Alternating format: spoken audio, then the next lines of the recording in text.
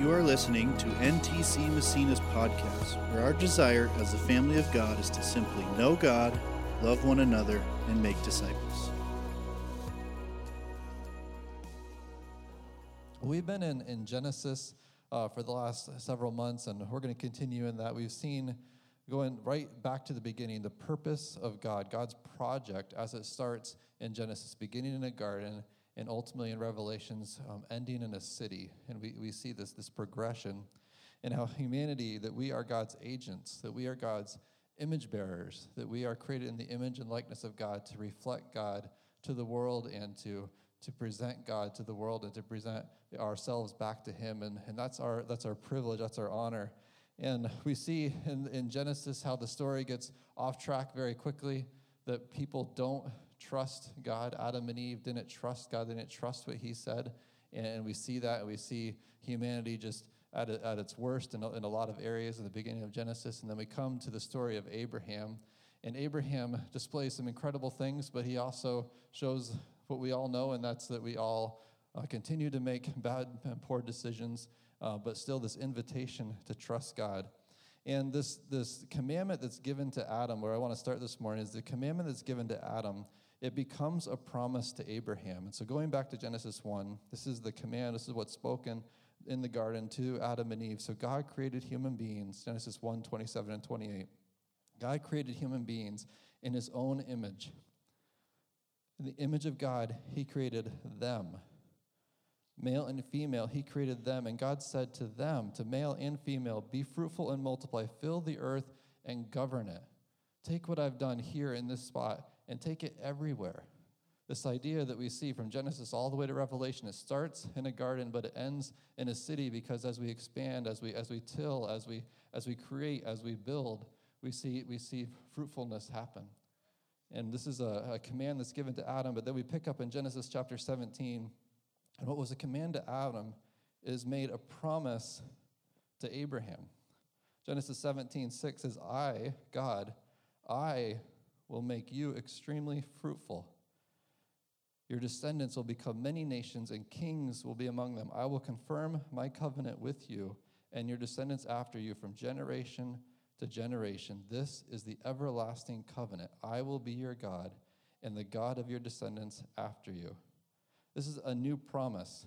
This is God wanting to bring things back on track, how he set things in motion in the garden, but it gotten off track, and we see this over and over again. But God wanting to bring things right, to make things right, to correct course.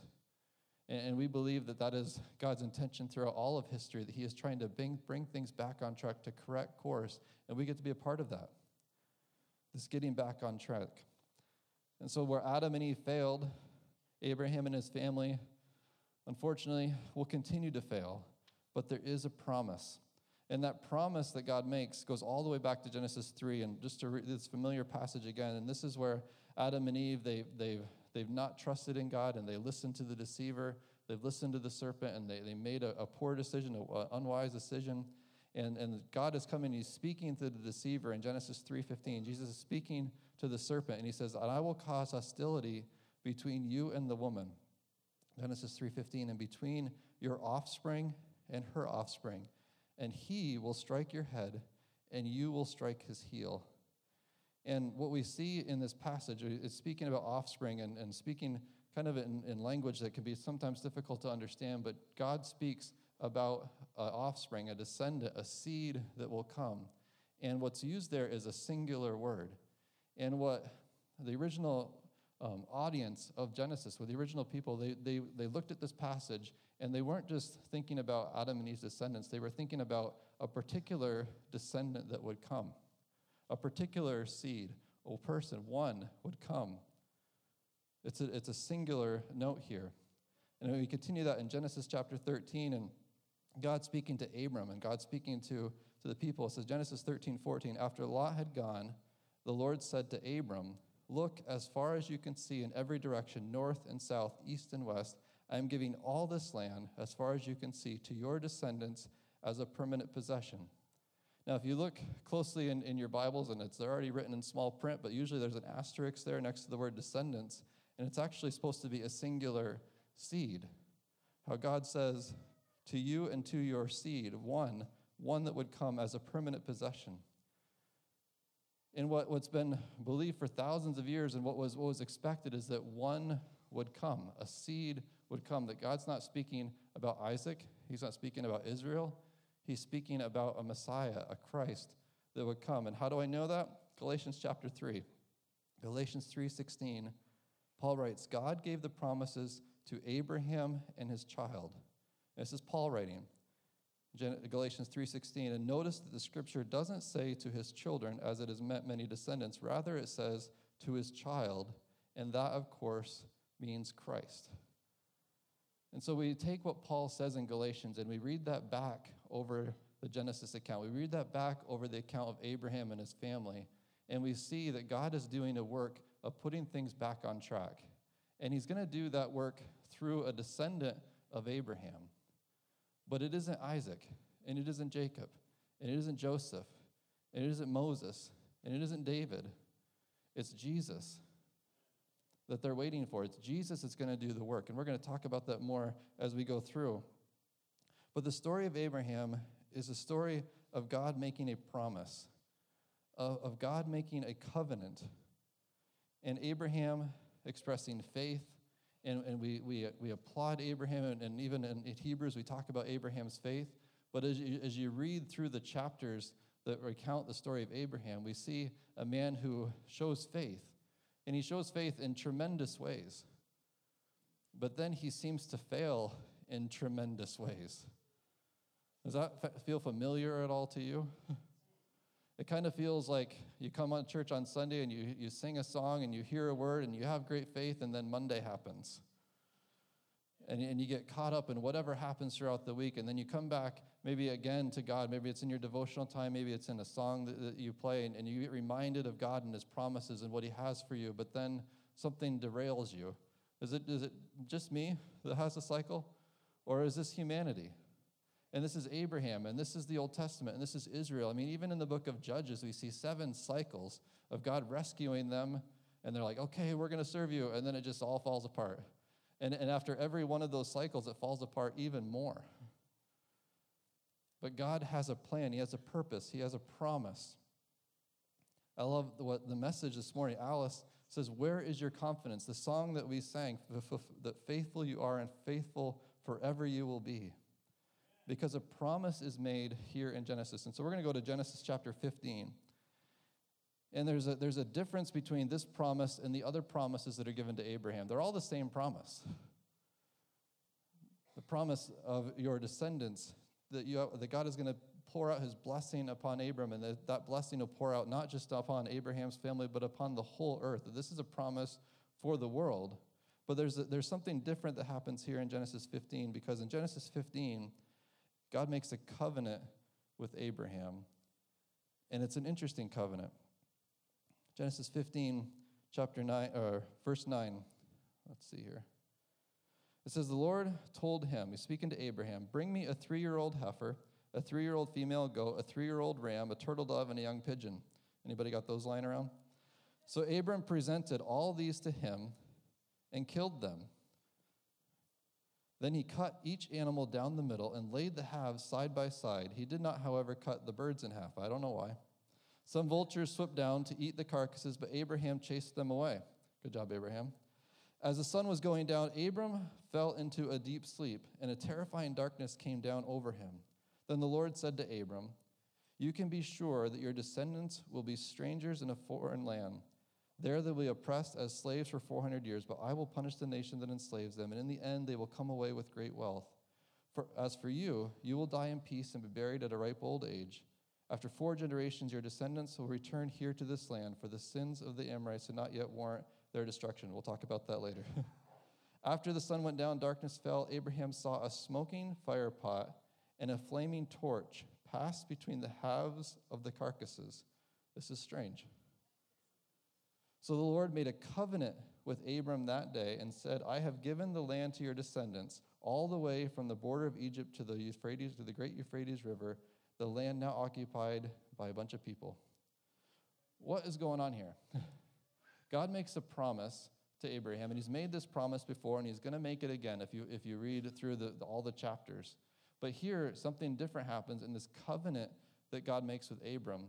And this covenant is this method, this form, although it's not something that I've ever done, and I hope you've never done anything like this, but it would be something that Abram would have been familiar with.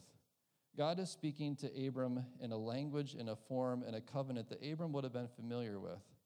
But there's a difference of what God does here and what is normally done, because what they do is they take these animals, they cut them in half, they spread them out, and what this meant to be, and you might have heard this before, is that they make this promise, they make this covenant, and then they walk between the halves of these animals, basically saying that if I break this covenant, may it be to me what just happened to these animals.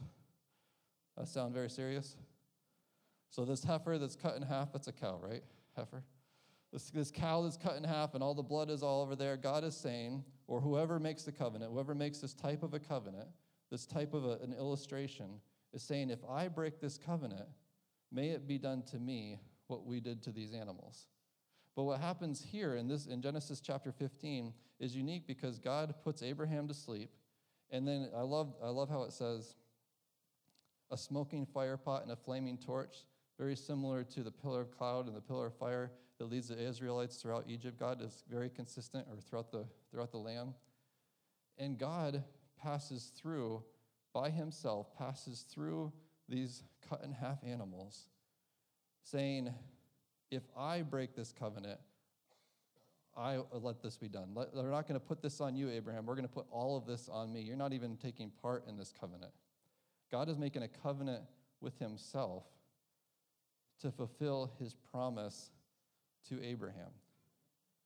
He's taking all the weight, all the responsibility, all the fulfillment on himself and not putting any of it on Abraham. Abraham has faith and he trusts and he believes, but he can't make this happen. He can't make this promise be fulfilled. God is going to do it. Abraham trusts God. In the previous verse, up in verse 6, it says, Abraham believed the Lord, and the Lord counted him as righteous because of his faith. It says, Abraham believed the Lord, and the Lord counted him as righteous because of his faith. It doesn't mean that he was righteous in the sense, I Googled righteous yesterday. It says morally right or justifiable, virtuous. That's not what the scripture is saying about Abraham. The scriptures are not saying that he is morally right or justifiable or virtuous. What he's saying there, when God says that he is righteous, he's saying that you are in right standing with me, that you are in right relationship with me, that I'm going to put you in a covenant relationship with me, if you follow this passage. So God is seeing Abraham's faith. He's seeing Abraham's belief. And because of his belief, because of his faith, because of who he trusts, God is saying, you're in right relationship with me. Does that sound familiar? That's the invitation that is given to us. That if we trust, if we believe, that puts us in right relationship. And God's going to do the work of all what that means. God's going to make it possible. But it's on us to trust. It's on us to believe. It's on us to have faith. And it's counted to him as righteousness. But the roller coaster continues. In Genesis 16, I don't even want to go into it at all. It seems like Abraham gets these great promises. He has faith, and then he does something stupid. You know, these things that they do, they never work. You know, it's either he goes before, or earlier he goes into Egypt, but later he goes before somebody else and he tells his wife, I'm nervous of what they're going to do to me, so pretend you're my sister. Does that ever work? Or we don't know what we're going to do, or not having a child as an heir, and so, hey, why don't you sleep with my servant and see if that works? Does that ever work? Like, we know that this is not going to work out well. But they do it again and again. Genesis 19, we see the depths of depravity with Sodom and Lot's daughters and the things that happen there. It's incredibly depraved. Abraham nearly blows it again in Genesis chapter 20. In Genesis chapter 21, Isaac is born again, but then is born. But then Abraham again blows it with Hagar and Ishmael. And we see this cycle of Abraham expressing faith and yet failing tremendously. And then we come to Genesis chapter 22, and this is where we're kind of just going to land the plane a little bit with Genesis chapter 22, in what is a story that is a familiar story if you grew up listening to Bible stories, but yet it should be one that disturbs us a bit. It's a story of Abraham being asked to sacrifice his son.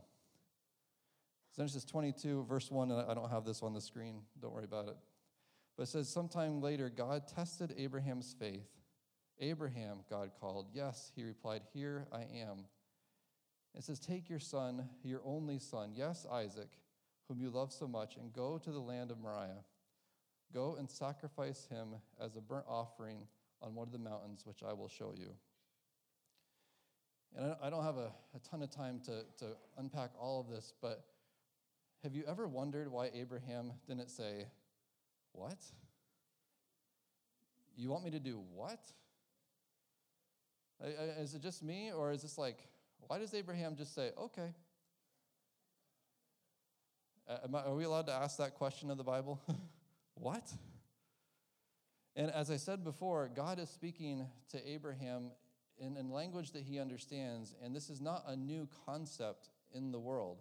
That when you study ancient cultures, so much of it ends in child sacrificing, trying to appease the gods. Across cultures, across our planet.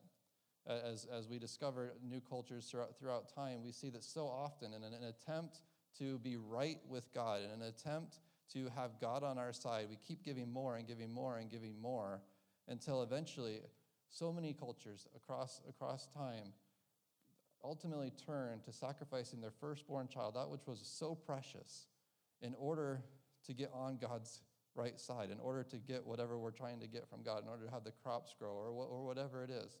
And this is not a new idea. And so when God asked Abraham to go up this mountain and to sacrifice his son, this is something that would have been familiar to Abraham. And I'm sure not a joyful request, but have been, all right, I understand.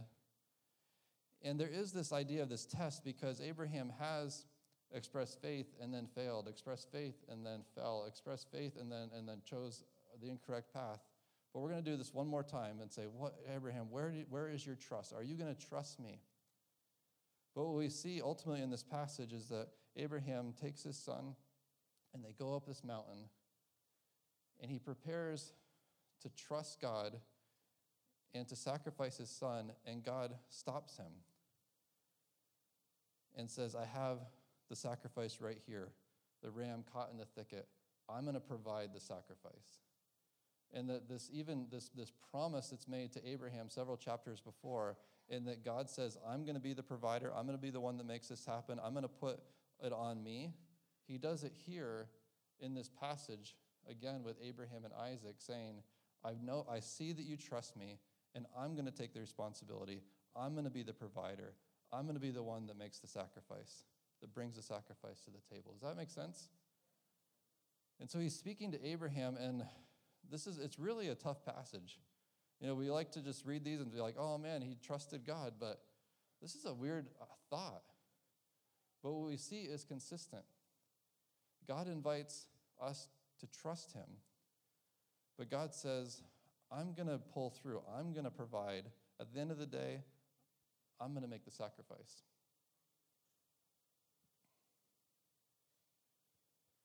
What we see throughout Genesis, what we see throughout these stories is God revealing himself, even in our brokenness, even in our failures, even in our sin. We see God clearer and clearer.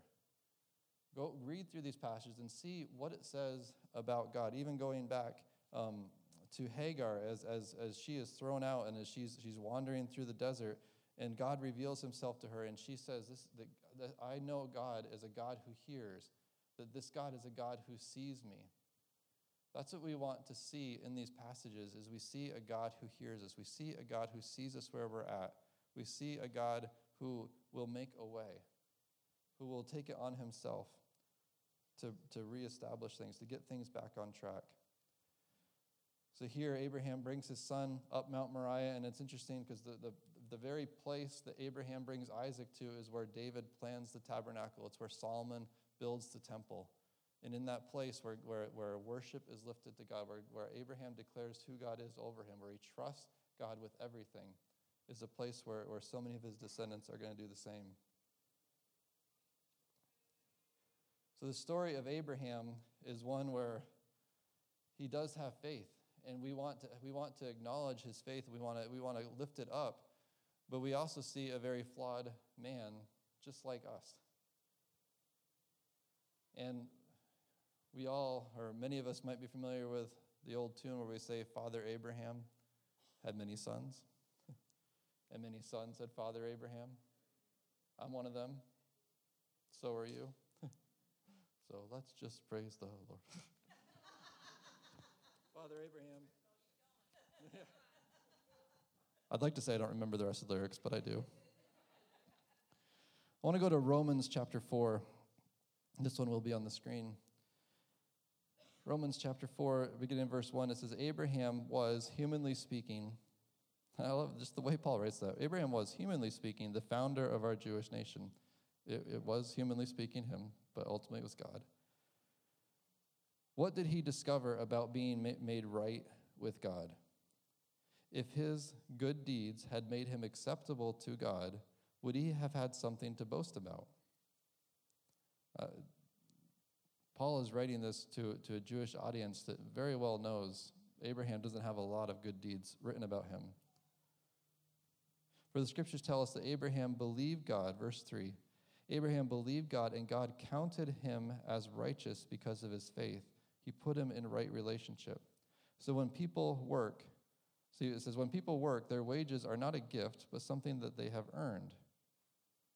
But people who are accounted as righteous, not because of their work, but because of their faith in God who forgives sinners.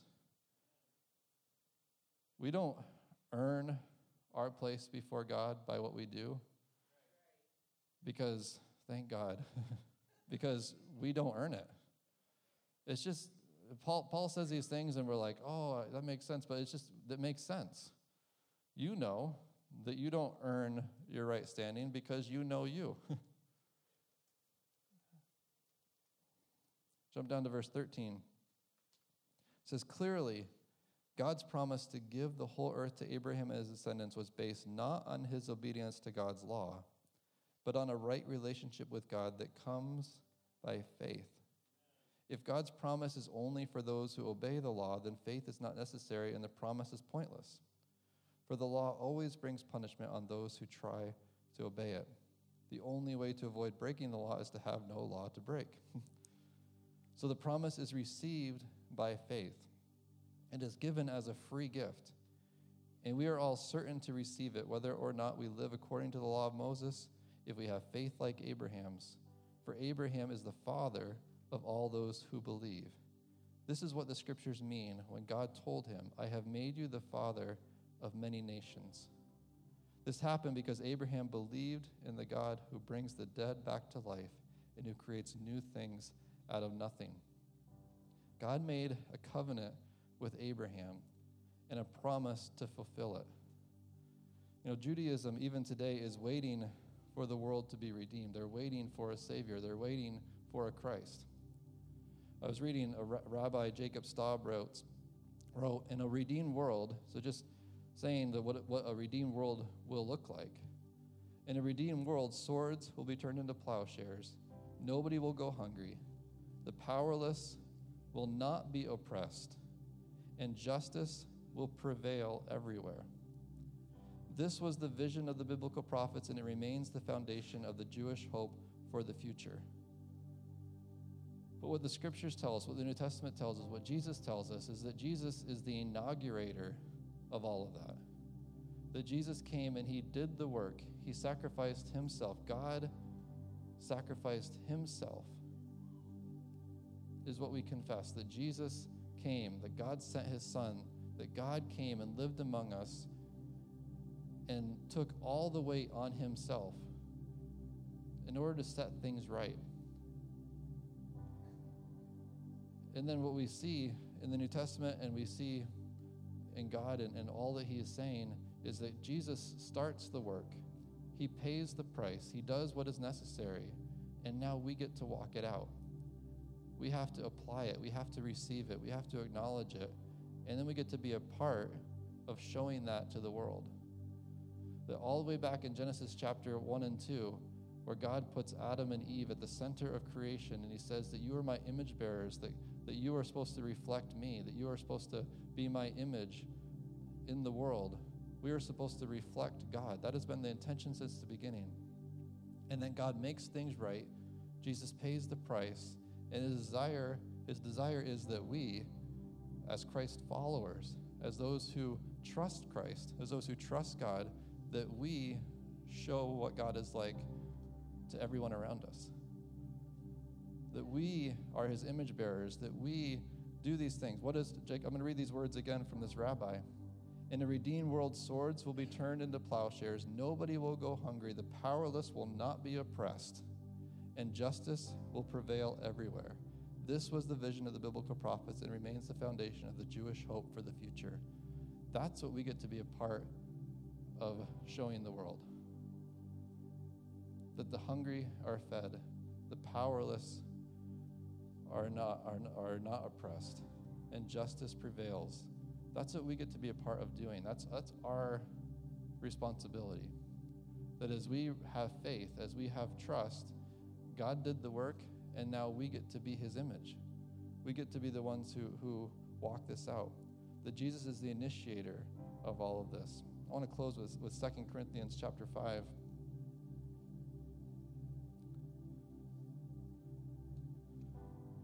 It says, so we have stopped. Read what comes before this, but just hear this point. So, because of what he said before, we have stopped evaluating others from a human point of view. At one time, we thought of Christ merely from a human point of view. How differently we know him now. This means that anyone who belongs to Christ has become a new person. The old life is gone, a new life has begun. And all of this is a gift from God who brought us back to him through Christ. And God has given us this task of reconciling people to him. For God was in Christ reconciling the world to himself, no longer counting people's sins against them. And he gave us this wonderful message of reconciliation. This is the message of the church, or it's supposed to be. This is what we want our message to be.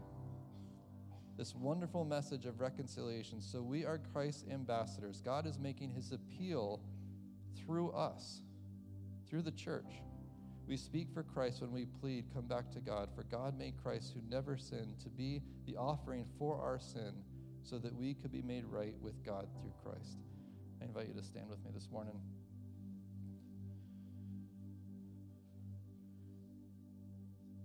If you've acknowledged who Jesus is in your life, then you understand what these words mean for you. And if you've never acknowledged Jesus as Lord over your life, you have the opportunity to do that. That it's not just that we make this one-time decision to trust God.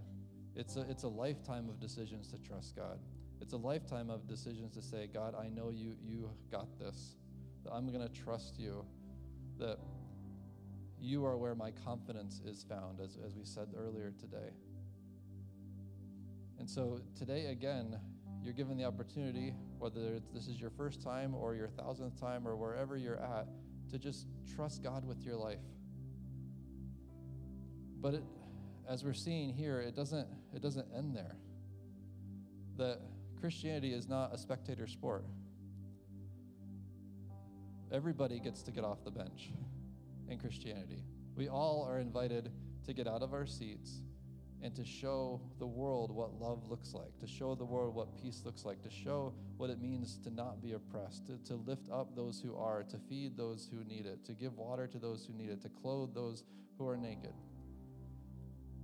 That is on us, that we get to show that, which I think is an incredible opportunity. And even this week, as we welcome kids into this facility, and I'm hoping for a record number of kids, 200 plus, 250 kids in our facility. We're showing them what God is like, to show them what peace is like, to show them what family could look like, because we all need it. We all need a better example.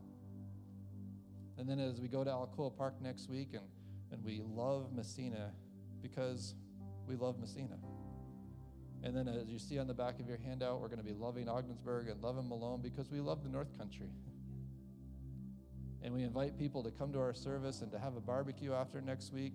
It's all to show God's love and to be ambassadors of reconciliation. So why don't we make that our prayer? That we, you, me, commit to being an ambassador of reconciliation. Jesus, we thank you for what you've done for us. God, even going all the way back to Genesis chapter 15, as you made a promise, as you made a covenant with Abraham, and you took all the responsibility on yourself to make things right, and how you sent your son, how you came among us to live, to love, to show what you are like, and ultimately to pay an ultimate price, to lay down your life for your friends, as you say, for us, for the world. How you take the responsibility. God, we receive your gift. God, we trust in you. But God, we receive this commission to be ambassadors of reconciliation, to show the world, to truly show the world what you are like. That is our privilege, that is our honor, that is our responsibility, that is our burden, to show the world what you are like. God, help us to do that this week. Help us to do that as we welcome kids, as we go to the park, as we have barbecues and all the things that we do. God, may people see you through us, in us, through our words, through our actions, through all that we do. In Jesus' name, amen. Amen. Have a great week. Be an ambassador of reconciliation. Thank you for listening to NTC Massena's podcast. We hope you join us next week and have a blessed day.